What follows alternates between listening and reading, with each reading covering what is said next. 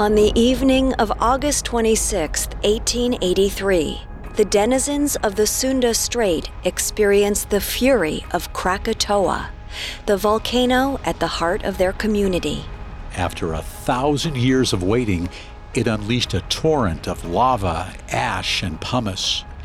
However, much of this had yet to reach the islands of Sumatra and Java, where the Dutch colonizers and the local islanders dwelled.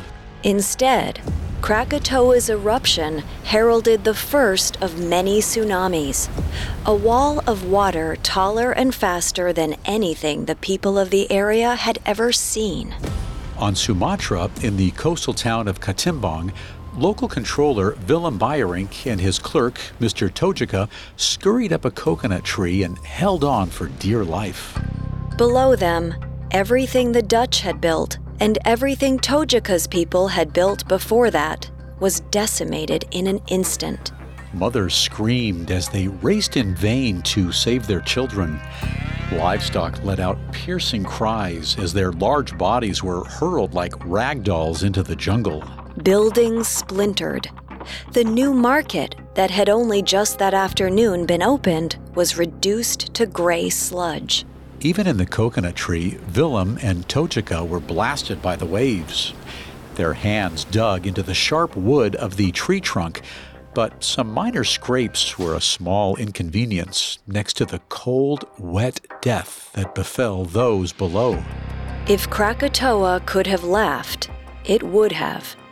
Willem and Tojika thought they only needed to survive this one tsunami, this one moment of peril.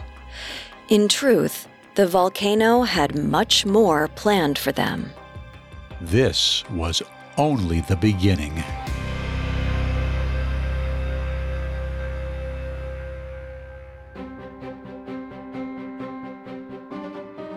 Welcome to Natural Disasters, a Parcast original.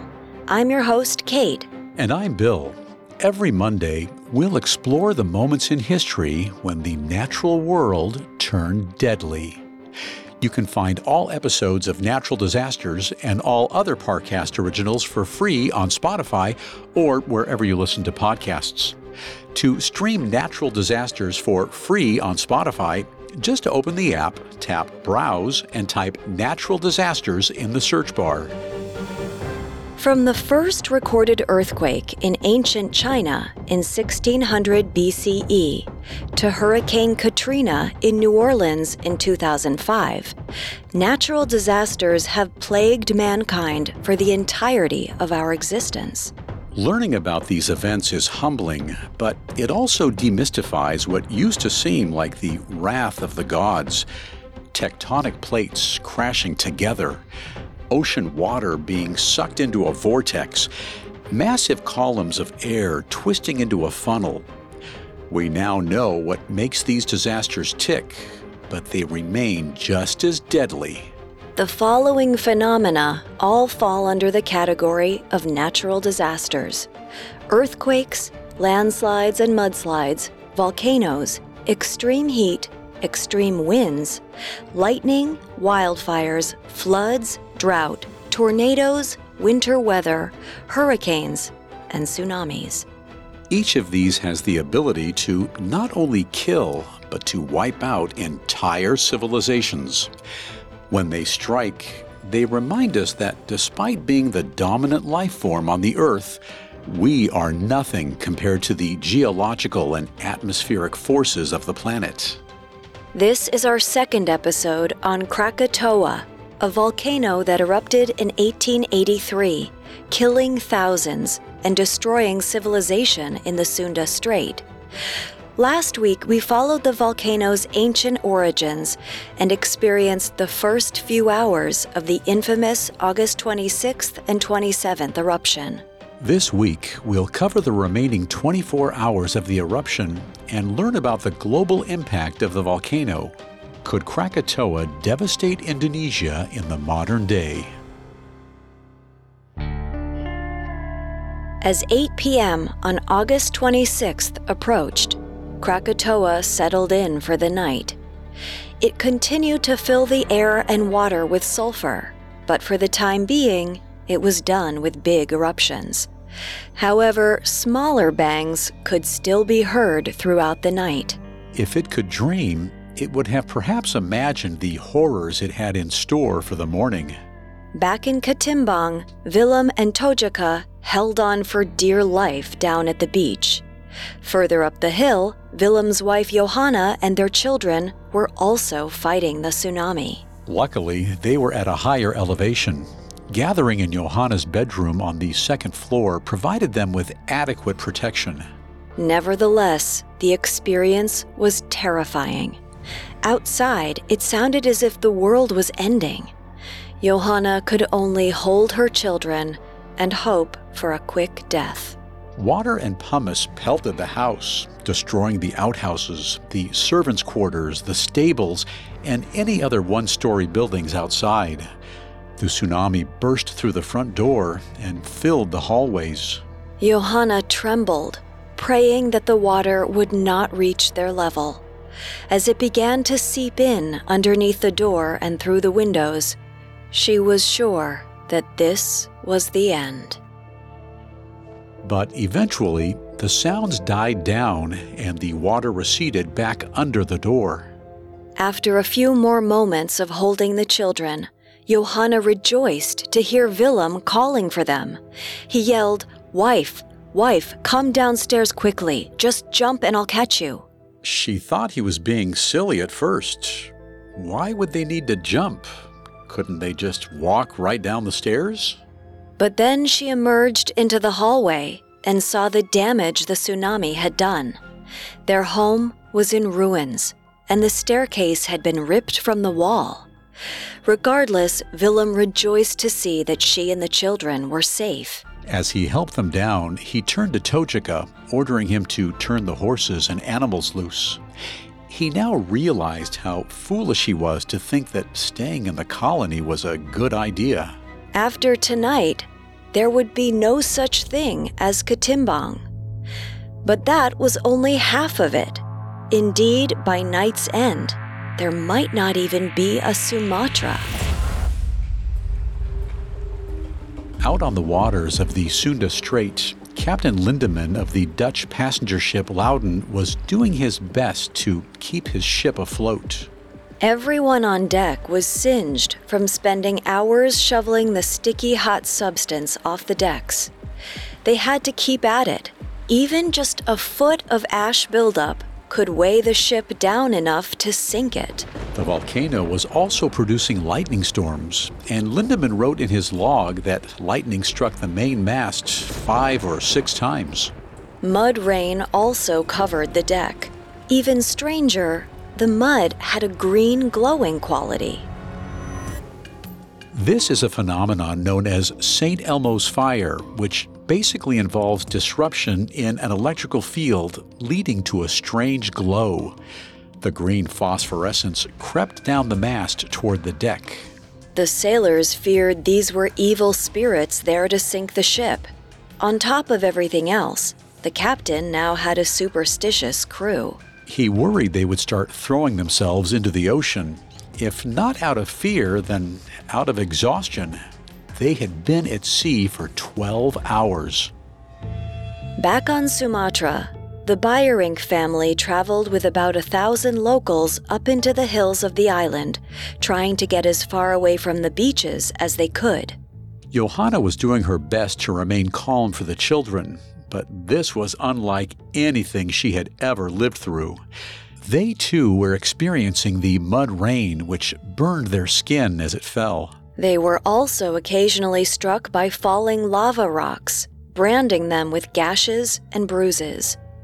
As Johanna lifted a hand up to her sore neck, she was horrified to feel something cold and sticky. Screaming, she jumped back into Willem's arms. As he squinted through the ash, he realized she had black leeches all up and down her neck. They must have crawled up her back as they waded through the water at the ruins of their home. Moving to the privacy of the trees, Willem carefully removed the creatures from her body. But that is all he could do. They had no salve to apply, and no time regardless. They had to keep moving. Already exhausted, they pushed back onto the road. After the most unpleasant hike of their lives, the group finally made it to a village in the hills. The Byrings took up residence in the one hut, while thousands of locals tended to their wounded outside. Some of the islanders called out to Allah, begging for relief from the stinging ash, the hot air, and the crashing waves still destroying their homes by the seaside. As they settled in for the night, it seemed that perhaps their prayers were answered. However, as midnight passed and the 26th became the 27th, Krakatoa entered into a new phase of its development. The god was about to go nova, ascending from the earth in a series of cataclysmic explosions unlike anything seen before on planet Earth. The volcano was entering its Plinian phase, an eruption in which the volcano emits a massive ash cloud. This ash is deadly, as it has been superheated by a mixture of water and magma inside the caldera. The seawater continues to vaporize within the volcano, sending more and more ash, smoke, and gas into the atmosphere. At 5:30 a.m. on Monday, August 27th, the first of 4 terrible eruptions rang out from the island. The sky was filled with even more pumice, and another tsunami was generated. Due to the chaotic nature of the event and the limited technology of the time, the exact timeline of each catastrophic moment throughout the eruption is somewhat muddy. There may have been dozens of tsunamis between the 26th and 27th, caused by either water displacement as debris fell into the ocean, or by the shock waves of the earth shaking and cracking below the water. Whatever the exact sequence, by 6:30 a.m., Captain Lindemann aboard the Loudon noted that the west coast of Java had seen near total devastation. This was across the strait from the Byrings, who remained on the opposite island of Sumatra. What the crew observed along the beaches of Java shocked them. Lindemann, no doubt, had to squint through the clouds of smoke to make out the details. As he looked out onto the ocean, he could see that new smokestacks were rising from the water and emitting sulfuric gas. It was while looking through these dense clouds that he got his first glimpse of the coast. He had been keeping an eye out for the light of the 4th Point Lighthouse. The lighthouse keeper was extraordinarily diligent, always making sure that the light was running so that no ship ran afoul of the coral reefs close to shore. But this morning, there was no light. At least, not that Lindemann could see through the smoke. Then, the smoke parted, and he learned why there was no light from the 4th Point Lighthouse. It was because there was no longer any lighthouse at all. The latest tsunami had wiped the beach clean, rising dozens of feet into the air and hurling a 600-ton piece of coral into the lighthouse. All that was left was rubble. In just another few hours, Krakatoa would produce a blast so massive that it would generate the loudest sound ever heard on Earth. Next, we'll follow the final hours of the eruption and learn which of the colonists and islanders survived. Now, back to the story. On Monday, August 27th at 5:30 a.m., Krakatoa had just erupted for the first time that day. It would erupt 3 more times, terrorizing the people of Java and Sumatra. The second explosion was around 6:45 a.m., and it likely generated yet another tsunami. These massive waves were unpredictable. They bounced off of each other, changing course randomly in the waters of the strait. Typically, tsunamis are not that dangerous out at sea before they hit the coast. They're still building steam. For a ship on the water, it usually just feels like the ocean is a little bumpier than usual. But for the crew of the Loudon, an errant wave proved to be their greatest challenge yet.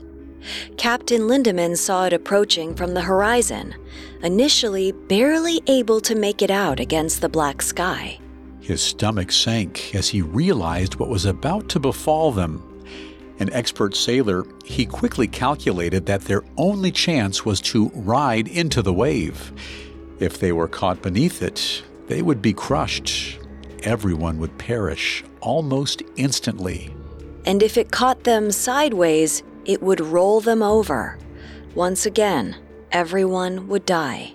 Riding into the wave, if successful, would allow them to break over the crest of the water and sail safely down the other side out into the Indian Ocean. But it was easier said than done. The BBC version of the story depicts the captain as having to actually tie himself to the ship's steering wheel so as to prevent the rudder from turning and crashing the ship. In his journal, Lindemann wrote that the ship met the wave head-on and the Loudon was lifted up with a dizzying rapidity and made a formidable leap. All on deck experienced the physics of being lifted 100 feet in the air, then rapidly descending. Though their stomachs were likely in rough shape, the crew survived. Lindemann's plan worked, and the Loudon slid down the back of the wave, making it safely back out into the ocean. They were the lucky ones. Once the crew got their bearings, they were able to watch as the southern Sumatran coastline, including the towns of Ketimbang and Telok Betong, were obliterated by the latest tsunami. The casualties were growing into the tens of thousands. Out in the center of the strait, the unfeeling volcano prepared for its final 2 eruptions. At 8:20 a.m., the third blast of the day rang out across the water.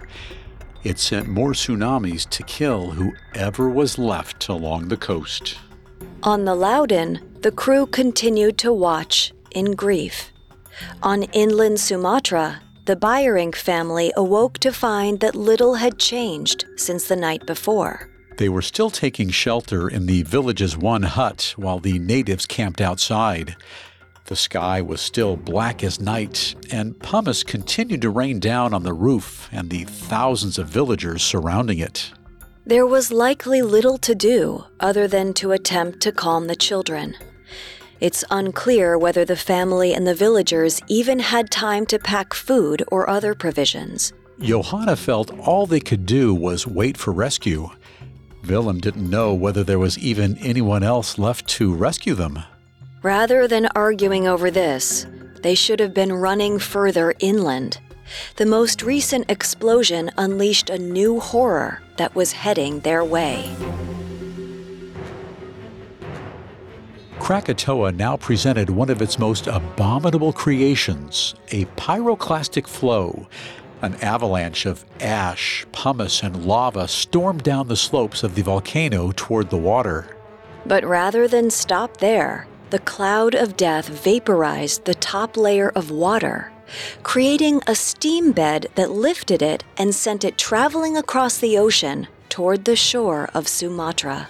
It was not unlike a hurricane of fire, traveling at 200 miles an hour. When it hit the shore, there was very little left for it to damage.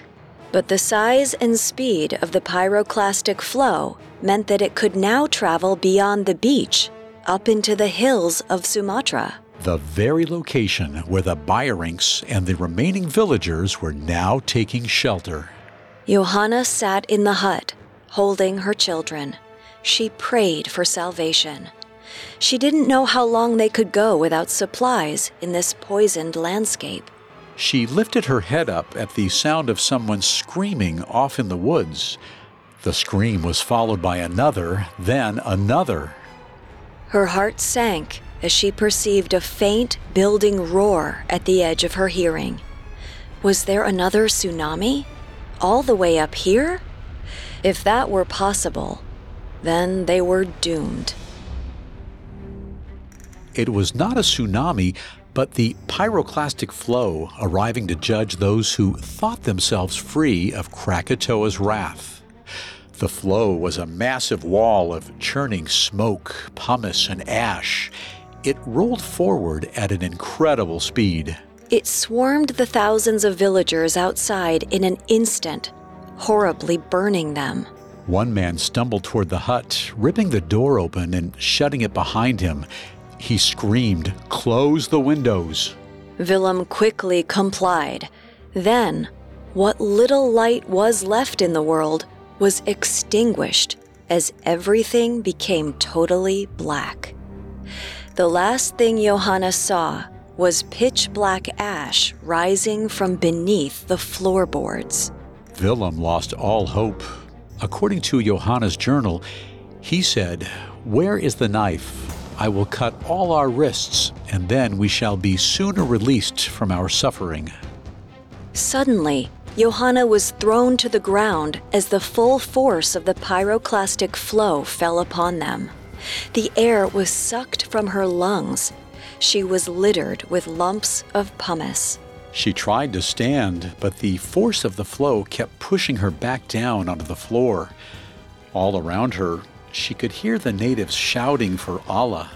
Soon, more of the locals from outside came running inside to try and get some respite from the deadly cloud of ash. Johanna was kicked, stepped on, collided with.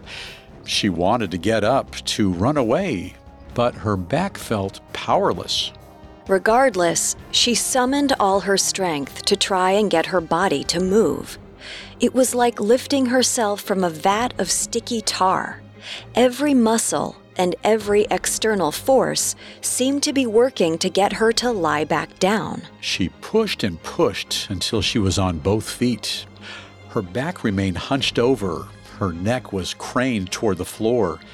She didn't know it yet, but she was severely burnt, thus limiting her range of motion. She hobbled toward the door. Johanna was a horrific sight.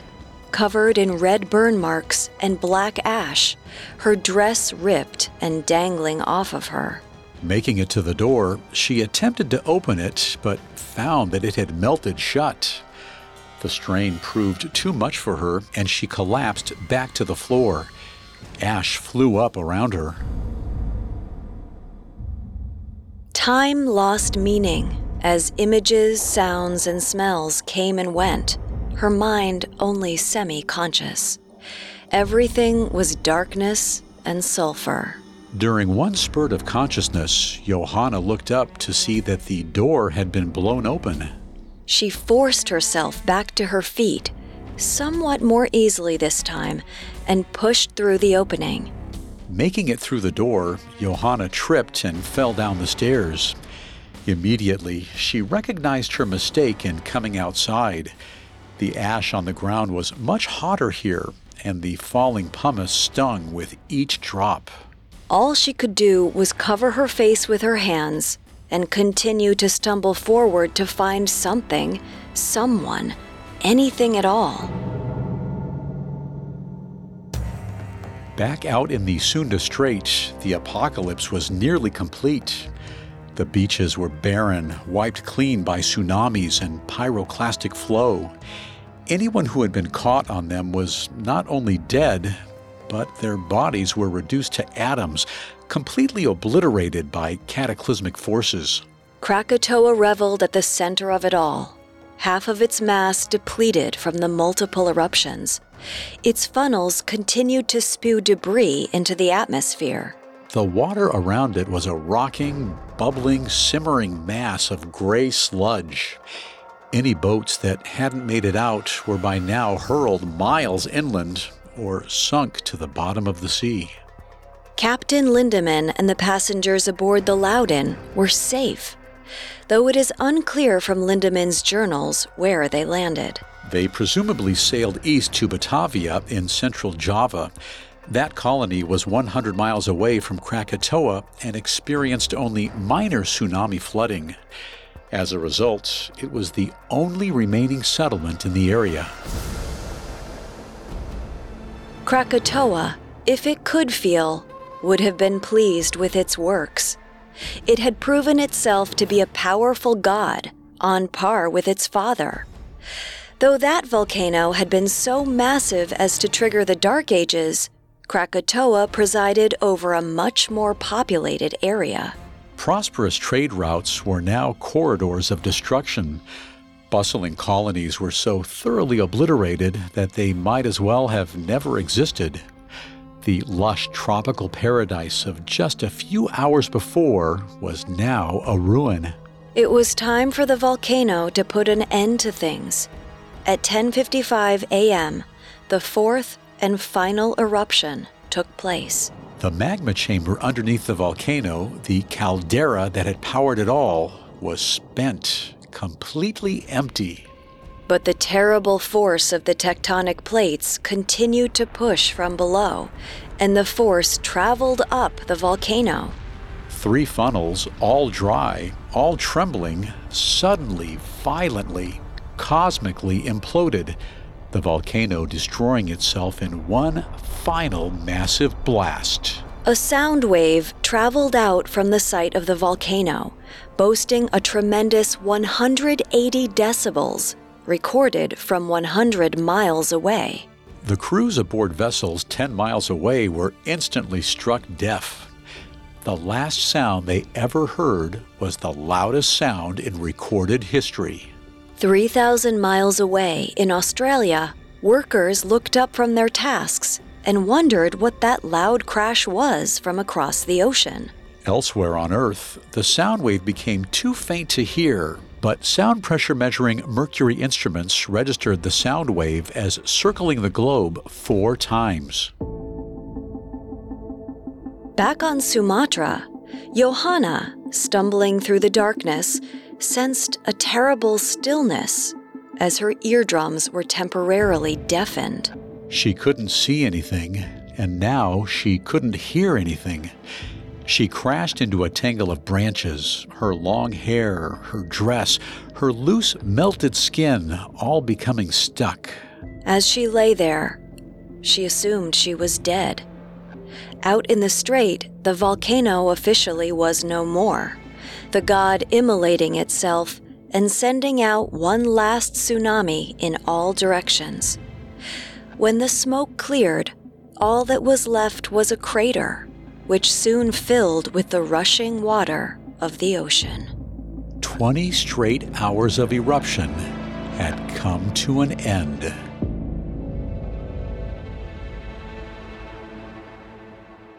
Next, Johanna picks up the pieces of her shattered life, and we learn whether a new descendant of Krakatoa will once again threaten the Sunda Strait. Now, back to the story. By noon on August 27, 1883, little remained of western Java and southern Sumatra but ash, water, and fire. The volcanic island Krakatoa had exploded, creating the loudest sound in recorded history and one final tsunami to wash away the evidence. 100 miles to the east, in mainland Java, in the Dutch hub of Batavia, a relatively small tsunami flooded the shores, destroying property and killing dozens. But this was nothing compared to the agonizing scene playing out on Sumatra. As Johanna Beyerink lay beaten and nearly broken, she heard a faint shouting noise. It was the first thing she had heard in many minutes, maybe hours. Blessedly, her hearing was returning. She didn't believe it at first. She still thought she was dead. But then, she recognized the voice of Willem's clerk, Tojaka. He was saying, "Master, be calm. The children are still alive." Upon hearing this, her heart soared, and she wanted only to be with her family again. She forced herself to open her eyes, to open her mouth and cry out, "I'm alive, I'm coming, I'm coming." She hobbled back onto her feet, stumbling through the darkness and attempting to follow the sound of Willem's voice. She was likely tripping over the bodies of the thousands of locals who had been outside the hut, most of whom perished. Finally, she made her way to Willem, collapsing into his arms. He was perhaps even more distraught than she was. He cried, "Let us stay here and die together." Taken aback, Johanna looked him up and down. She replied, "No, we shall be rescued and taken to hospital in Batavia." He doubted whether Batavia even still existed. Then, compounding their agony, a servant brought forth their youngest, the baby Yanni. He was dead. Johanna could not cry. Maybe it was the ash filling her throat and stinging her eyes. There was very little moisture to be had. But even deeper, even darker, she couldn't cry because she was glad. Glad that her youngest was free from suffering. Only those who experience true hell can know that a baby is better off dead than to dwell there. But she still had 2 children to protect. As the heat dissipated, the cold crept in. Black clouds prevented any sunlight from making its way through. One of the Beyerink's remaining servants managed to start a fire, which they all huddled around. This proved to be a mistake. The light quickly attracted other desperate survivors from out in the jungle. Johanna could hear footsteps in the darkness. People were moaning and crying. All jumped as the door was thrown open. Villagers who were just as burnt and horrid-looking as the Beyerinks begged for water. Soon the begging turned into clamoring. The survivors were on the verge of becoming a mob. Johanna turned to Willem and asked if he had any weapons. He said no, but there was an axe behind the bed. She urged him to get it while she stood in front of the children.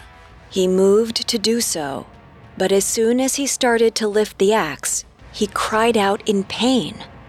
He had lost the use of his right hand in the disaster.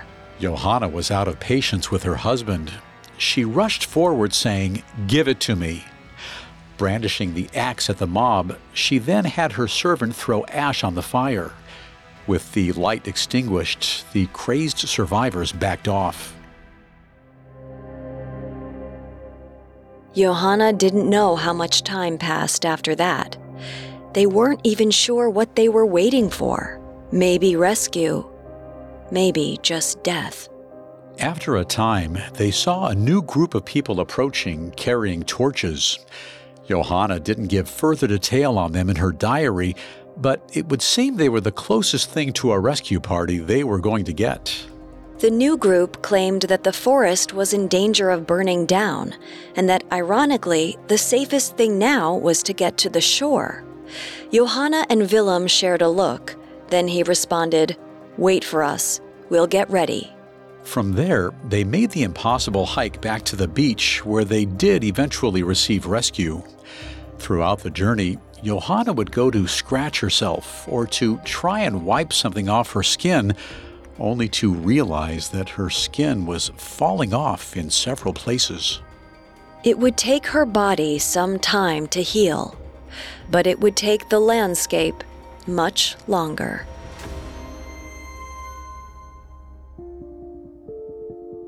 The survivors existed for many weeks in a state of shock. It was hard to comprehend what had happened to them. As the Dutch government sent aid and began to take a census, the numbers were staggering. 165 villages were destroyed. 36,000 were dead. The native population incurred the heaviest losses. The Dutch, though they sustained heavy economic losses, lost only a few dozen lives. Captain Lindeman continued to captain the Loudon until his death, which was only a few years later. Before that, he was awarded the Cross of Gold by the Dutch government for his bravery in saving his crew and passengers. It's unfortunate that the best-known stories come from the colonists rather than the people of the region, given that it was their home and in large part their tragedy. Diaries such as those from Johanna Beyerink and Captain Lindeman are simply the best record of the event available today. Their stories found their way into European newspapers and soon became one of the best reported global events in history up to that point. Johanna's story in particular resonated with the lords and ladies of high society. They were horrified at the thought of being brought so low by nature. The Beyerinks received a somewhat happy ending. Johanna became pregnant again, and the baby was named after the one that had been lost. This may seem a bit odd by modern standards, but in 1883, losing an infant was more common, though still tragic. Naming the baby after the one that had passed was a form of resiliency, refusing to allow the volcano to hinder their family. According to the BBC, Willem retired 13 years later. Krakatoa eventually faded into semi-obscure history, though not before leaving its mark on the rest of the globe. Up to a year after the eruption, countries all over the world reported strange colors in the evening sky. London experienced especially vivid sunsets of red and yellow. In India, the moon glowed green. These strange phenomena were all the result of the sulfur released into the atmosphere by Krakatoa. Additionally, the Earth's atmosphere was lowered by 1 degree Celsius. Though Krakatoa was gone, its ghost shrouded the Earth for years after the eruption. As time passed, the wounds inflicted by the eruption healed, though the wounds inflicted by Dutch colonialism festered and led to war. A series of conflicts, including the Aceh War and multiple nationalist insurrections, meant the locals took their eyes off the Sunda Strait in the decades following 1883. In 1927, the islanders fought to be recognized as a sovereign nation, Indonesia. However, something other than rebellion was bubbling in the waters west of Java and south of Sumatra. In December 1927, fishermen in the area began to notice gas bubbles and flames rising from the strait. By January 1928, a volcanic mound emerged from the waves at the site of the old Krakatoa. The tectonic plates beneath the strait were once again forcing magma to the surface, causing a new island and a new caldera to form. It was dubbed Anak Krakatoa, meaning child of Krakatoa. It seemed history would repeat itself. According to National Geographic, Anak Krakatoa continued to grow at a rate of over 15 feet per year. It has grown to be almost 3,000 feet tall and is more than a mile across. Such a large volcano will inevitably erupt again. All that is required is that the magma congeals in such a way so as to create pressure on the plates 1,000 feet below the surface. But this time, things would be much, much worse.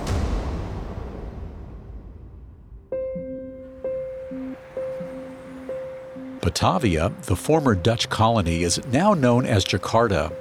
It is a crowded city of 10 million, rather than the small town of a few thousand that it was in 1883. Thousands of boats choke the waterways between Java and Sumatra. Thousands of planes fill the skies above. Should Anak Krakatoa follow in the footsteps of its father or its grandfather, then it would prove itself the deadliest member of the family. Even with advanced warning from modern seismic instruments, it would be difficult to evacuate everyone in time. Tsunamis would kill millions in seconds. Airplanes would fall from the sky as the air filled with sulfur. And potentially, the changes to the atmosphere would lead to a domino effect worldwide. A cooler climate would cause crops to fail, and millions, if not billions, could starve. However, modern scientists are far better equipped to monitor volcanic activity than the scientists of 1883. Although this wasn't enough to prevent a disaster in December of 2018. Anak Krakatoa let loose with a moderate explosion, which was enough to send 2/3 of its mass crumbling into the ocean. This already sounds like a familiar story. The crumbling volcano generated a single tsunami, which traveled to the southern shore of Sumatra, now known as Lampung, and to the western shore of Java, now known as Banten. The wave was not strong enough to reach Jakarta, but 437 people were killed in the surrounding villages. Thousands of homes and hundreds of ships were destroyed. The baby god was merely flexing. Today, field reports from Indonesia indicate that superheated ocean water causes the volcano to emit small explosions daily, and it is rebuilding its lost mass. Tour group Volcano Discovery has registered seismic activity that also suggests more magma is building up beneath the volcano. Though experts used to believe that Anak Krakatoa is not due to erupt for 1,000 years, some, such as volcanologist Dr. Tom Pfeiffer, believe it could erupt within months. It's impossible not to think of the Dutch scientists in 1883 who, based on their limited understanding of volcanoes, felt that there was no immediate danger. The volcano is considered to be in its strombolian phase. This means that the eruptions are constant but mild, the result of pockets of water bursting. However, there is still much we don't understand about volcanoes. Are we really so confident that the volcano won't explode at any moment?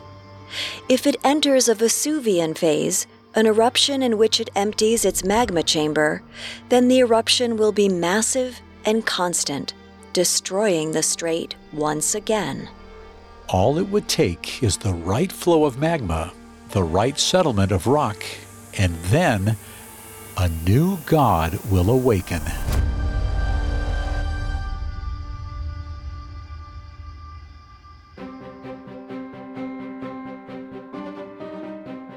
Thanks for listening to Natural Disasters. We'll be back next Monday with a new episode. You can find all episodes of Natural Disasters and all other Parcast originals for free on Spotify.